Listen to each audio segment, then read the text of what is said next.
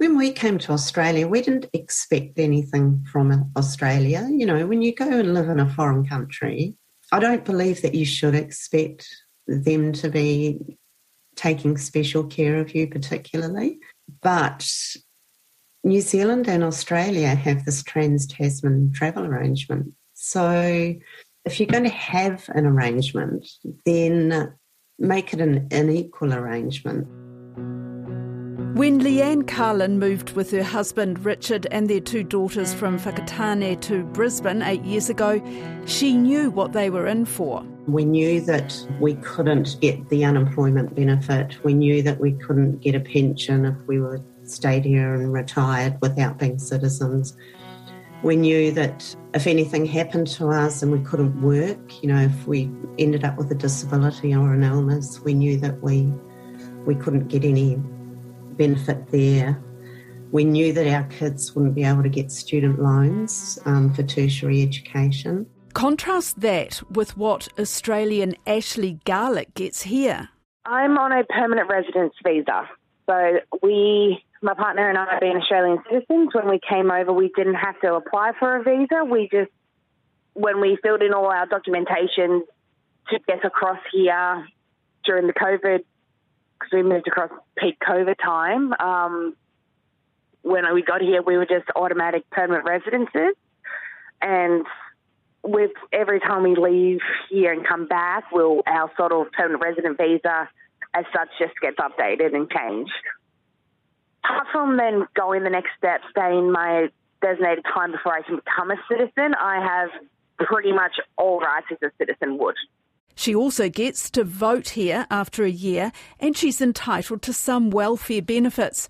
Plus, she's on an automatic path to citizenship. All she has to do is pass the language and good character tests. The differences have come as a bit of a shock.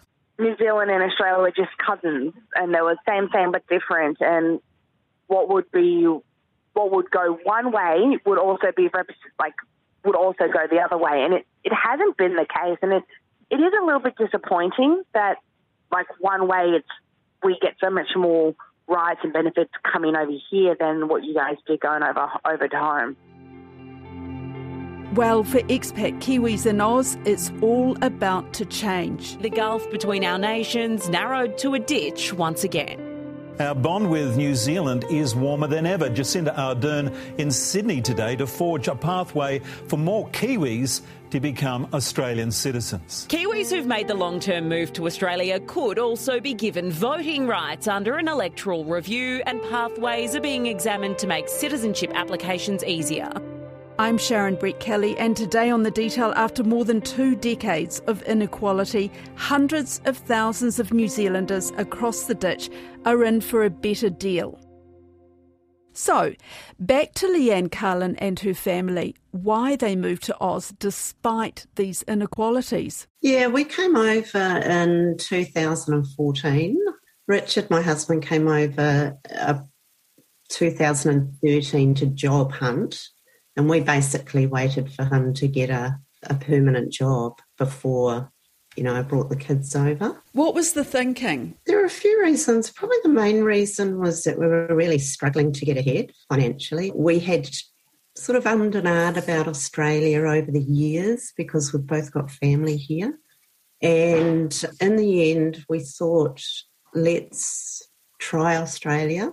If it doesn't work, we can come back. We still own a house in Whakatane, and we thought, let's just take the risk and go. It's no big deal. We've done a lot of travel and that sort of things. And 8 years later, you're still there? Yeah. Well, we really enjoy it. And also, when you've got kids, you start getting quite entrenched in life here, and so do your kids.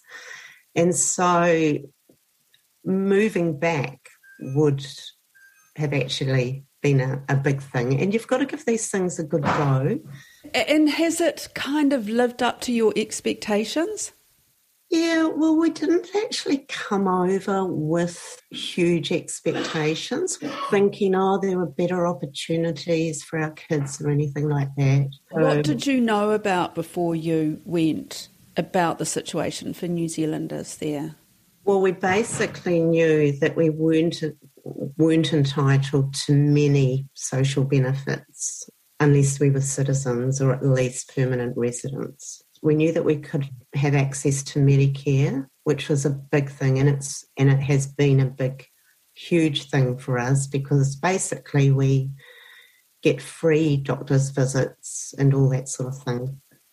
When you've got kids, not having to pay to go to the doctor is massive. And we knew we could get some family assistance. So even though I came over with the kids without a job, we immediately could get a family benefit depending on what Richard was earning. So we were entitled to subsidies and childcare subsidies.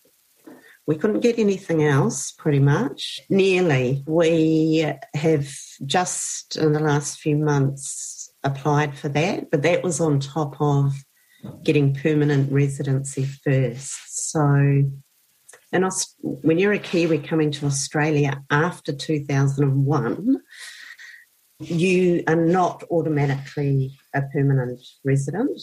You get put on a temporary, it's called a special category visa.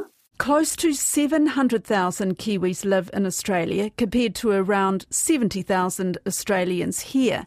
Until 2001, they did have equal rights. Then the John Howard government stripped them back. Those arriving in Australia after the 26th of February 2001 or were living here but were outside the country on that date are not eligible for social security benefits or Australian citizenship.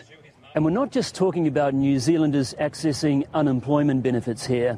They're also being denied access to public housing, student loans, even employment with state police and fire brigades. It's a very weird thing because you can come over here, you can live here as long as you like, you can work here, but you're not automatically a permanent resident. So you get put on this temporary special category visa. Then the criteria is that you need to have worked consecutively for 5 years, earning at least $50,000 a year before you're eligible to apply for permanent residency. Richard had done that. He had worked consecutively, earning over $50,000. So he was the person that applied for permanent residency, and he brought myself and the girls in on his application. And when did he make that application? I think we put it in on December 2020, and then we had to wait a year before we could apply for citizenship. And we put it in about a month ago. Right. And how long is that expected to take? Look, just from family members who have done it will be about a year. But when you're not given a date, and then we have to do a test, testing us on our Australian knowledge. Yeah, it's a funny one, isn't it, Leanne? Because in some ways, obviously New Zealanders do get special treatment when they arrive in New Zealand. In Australia, it's not as special as it used to be. But on the other hand, it's a very weird situation. You really have to be very forward-thinking and organised and think about the future because, you might get to retirement age and suddenly you've got no pension, or you might end up with a child with a disability and you're not eligible for disability allowance, you're not eligible for the National Disability Insurance Scheme. So you have no financial assistance if you give birth to a child with a disability. Things like that you have to be wary of, and it makes you very vulnerable, and we have felt vulnerable while we've been here. And there's also a huge group of Kiwis who have no pathway to citizenship because they haven't earned $50,000 consecutively for 5 years. So my nephew's one of those. He's had casual jobs here for years, but it's, on and off, not necessarily up to $50,000. So he's actually got no pathway to citizenship at all. It's quite a challenge for young people in particular, you know, because a lot of them have got part-time jobs or casual jobs.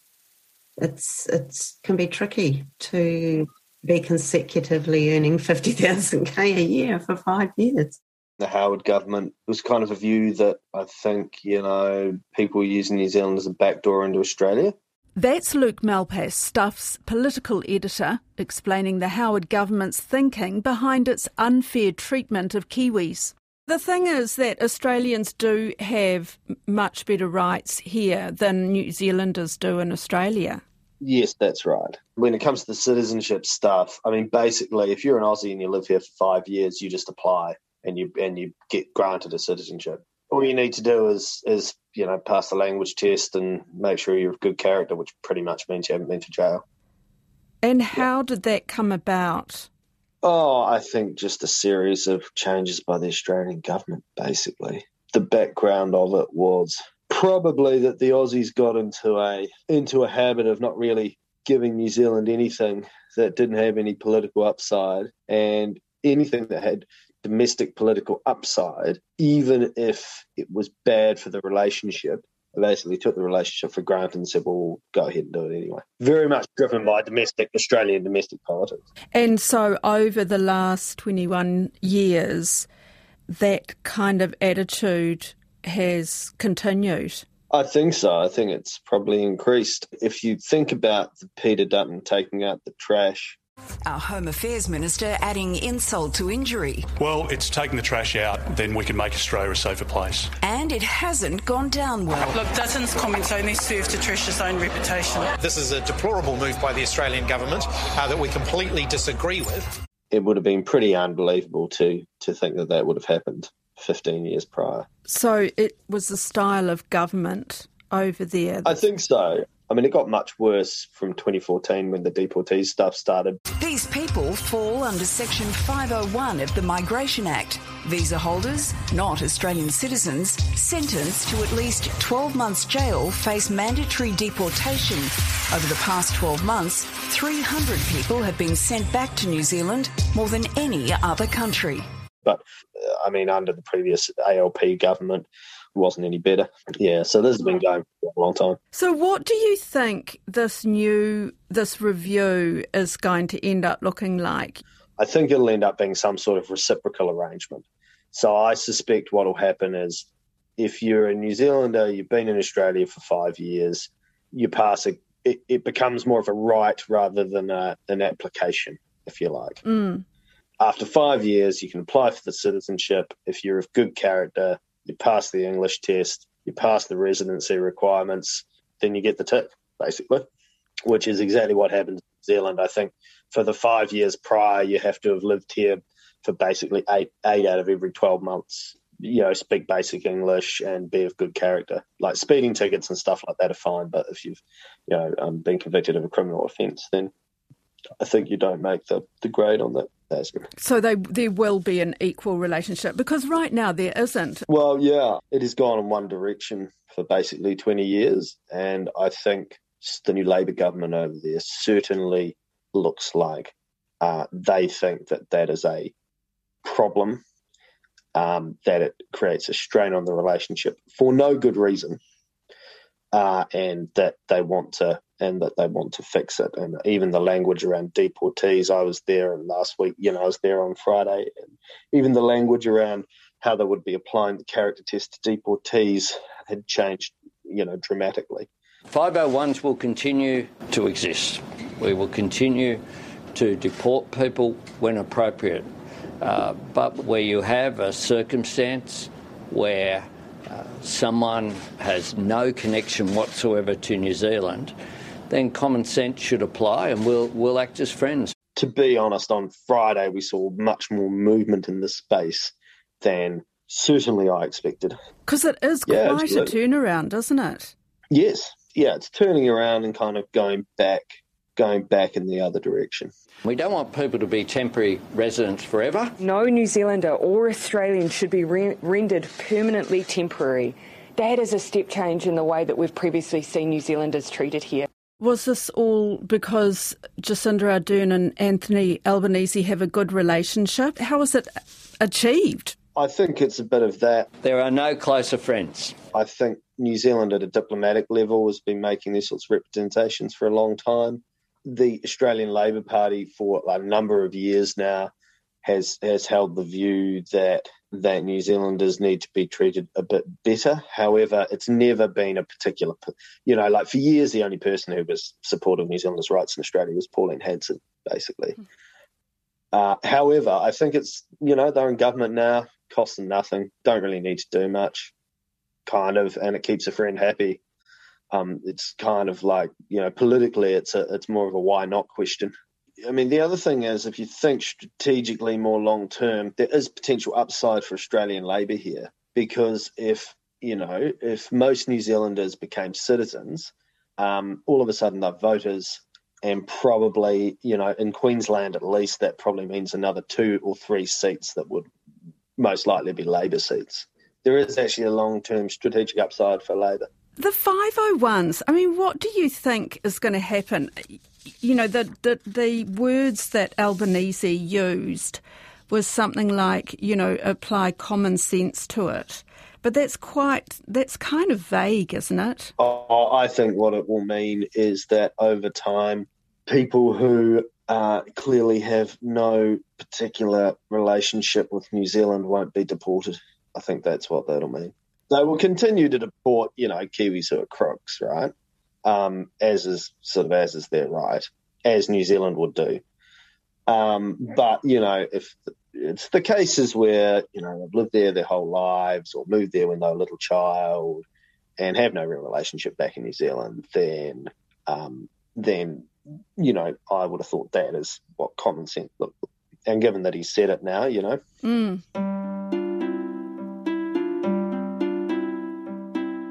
If this is all reviewed, what would you like to see?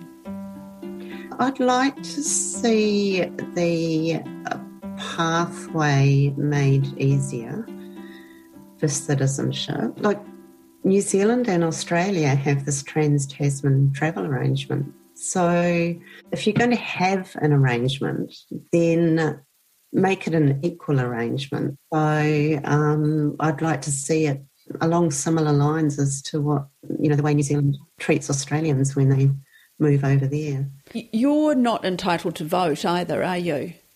No. It hasn't bothered me, to be honest. I've quite enjoyed having a break from voting. Thinking about politics. Not having to think about it or listen to it. I've always kept my ear out for anything, I suppose, that's going to affect us directly, but it has been quite nice not to feel like you have to pay special attention to it because you've got no say. But I will say, though, and this was not, I was quite surprised, and it's not necessarily because I'm a Kiwi, but on election night when Labor got in, I felt a huge weight lifted. And why is that? Just the Morrison government and the people in that government, it feels really oppressive under them. And they're so hard-nosed, in my view, about everything. There's no give. The way they treat refugees and things like that, it's so, I don't know, hard-nosed is probably a euphemism for what I really want to say. But when Labor got in, and honestly, I know nothing about Labor's policies, but I just felt, oh my gosh, there's room for negotiation with all kinds of things, not just Kiwis, but aged care. The Morrison government did nothing with aged care, and it's a massive problem here. You just felt you're under some kind of regime. You intended to come back to New Zealand? No, not really. Like I said, we made a decision to come here. Australian people are amazing, and they've been really good to us. Life has been good. But, of course, you do get a bit homesick when you look at gorgeous photos of New Zealand scenery and that sort of thing. But when I think about the cost of living in New Zealand, and, you know, it's getting worse here as well, but I just think, oh, my gosh, how could we afford to live in New Zealand? Wow, really? Even now? Yeah, I hear bits and pieces and the cost of a block of cheese and things like that, and I just think, oh, my gosh. How does it feel to be getting Australian citizenship? It feels good. It feels it's security.